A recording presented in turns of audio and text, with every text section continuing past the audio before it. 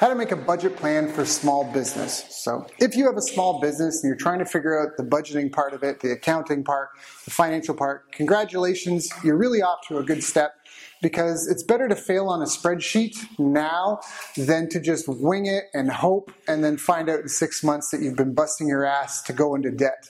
So it's way better to figure that out now. And so the concept of creating a budget and planning, it's the same thing. It's really, because money is to a business what gasoline is to a car. So the planning process is really where you want to sit down and go, okay, what finances do we have available? What income? What are the income sources? Is there a lump sum of cash that's available somewhere? Okay, take inventory of all that. Take inventory of what your fixed expenses would be.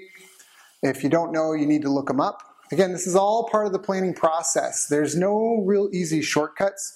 You can get software that can help with some of this by making suggestions on what expenses might be.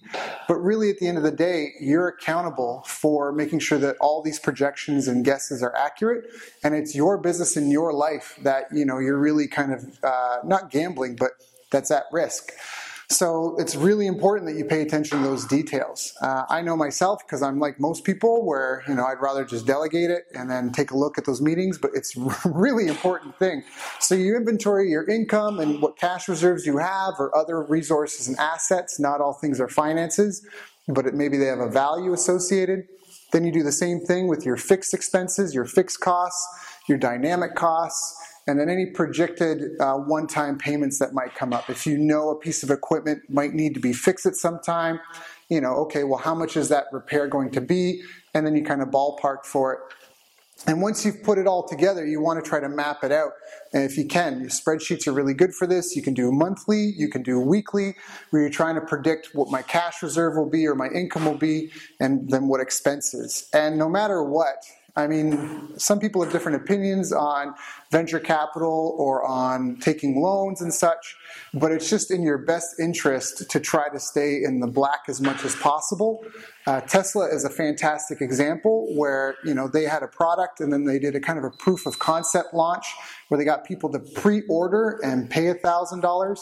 So it might be useful to use things like this where people can kind of put their foot in and pre-order something. If you're planning a budget for a new business, see if you can get some pre-orders involved first before you make a major financial commitment. A bit of a story, a town I lived in was opening up a gym. It was a big franchise, and they looked like they had bought a building, and they were kind of renovating the inside, and they'd set up a trailer outside, one of those construction trailers, and they had banners all over the property, but they were also actively marketing and recruiting members, and they were offering like a pre-opening membership deal. And this went on for a couple of months, and then suddenly the whole thing had stopped. They'd packed up and moved on. And what I realized is they had set a quota for themselves, and they were unable to meet it before opening day, so they just cut their losses there and then backed off and said, this isn't going to be as successful as we thought it was. We had made a budget plan and done projections on what we need and want, and then we started to get it rolling. And for a lot of businesses, there might be a major capital investment in the beginning. But again, you do your best to mitigate it, where people might make promises, but do they put their money down? Right? Like they put their money where their mouth is. And Tesla did that with $1,000 down payment on a car. This gym did this with a substantially discounted first year of your membership. And so find a way for you to do that, depending what kind of plan you're doing with your budget. If you've been existing for years and you just need something for the books, then just go through your historic data, map that out, and then try to make projections on it moving forward. Income versus expenses, and expenses broken down by category.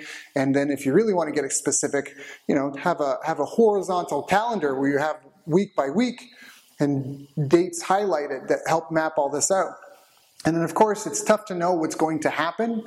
It's tough to know if you're going to land that big deal next week or not. So you want to try to be conservative in your projections, because again, I would prefer to fail on a spreadsheet than to give myself the most hopeful, beautiful vision that is not based on reality and I can't meet.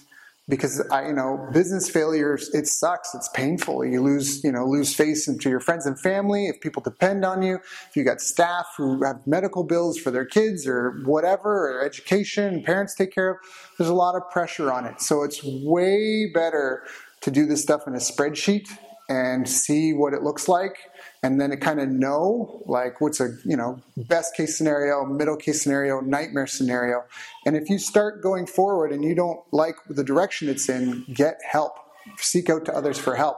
In fact, we've identified that there are 8 critical success factors for small and medium-sized businesses. And that typically, people might complain of 1,001 different types of problems, but really it always comes down to an issue with one of these 8 categories. So you can find more information about those 8 categories at bestbusinesscoach.ca.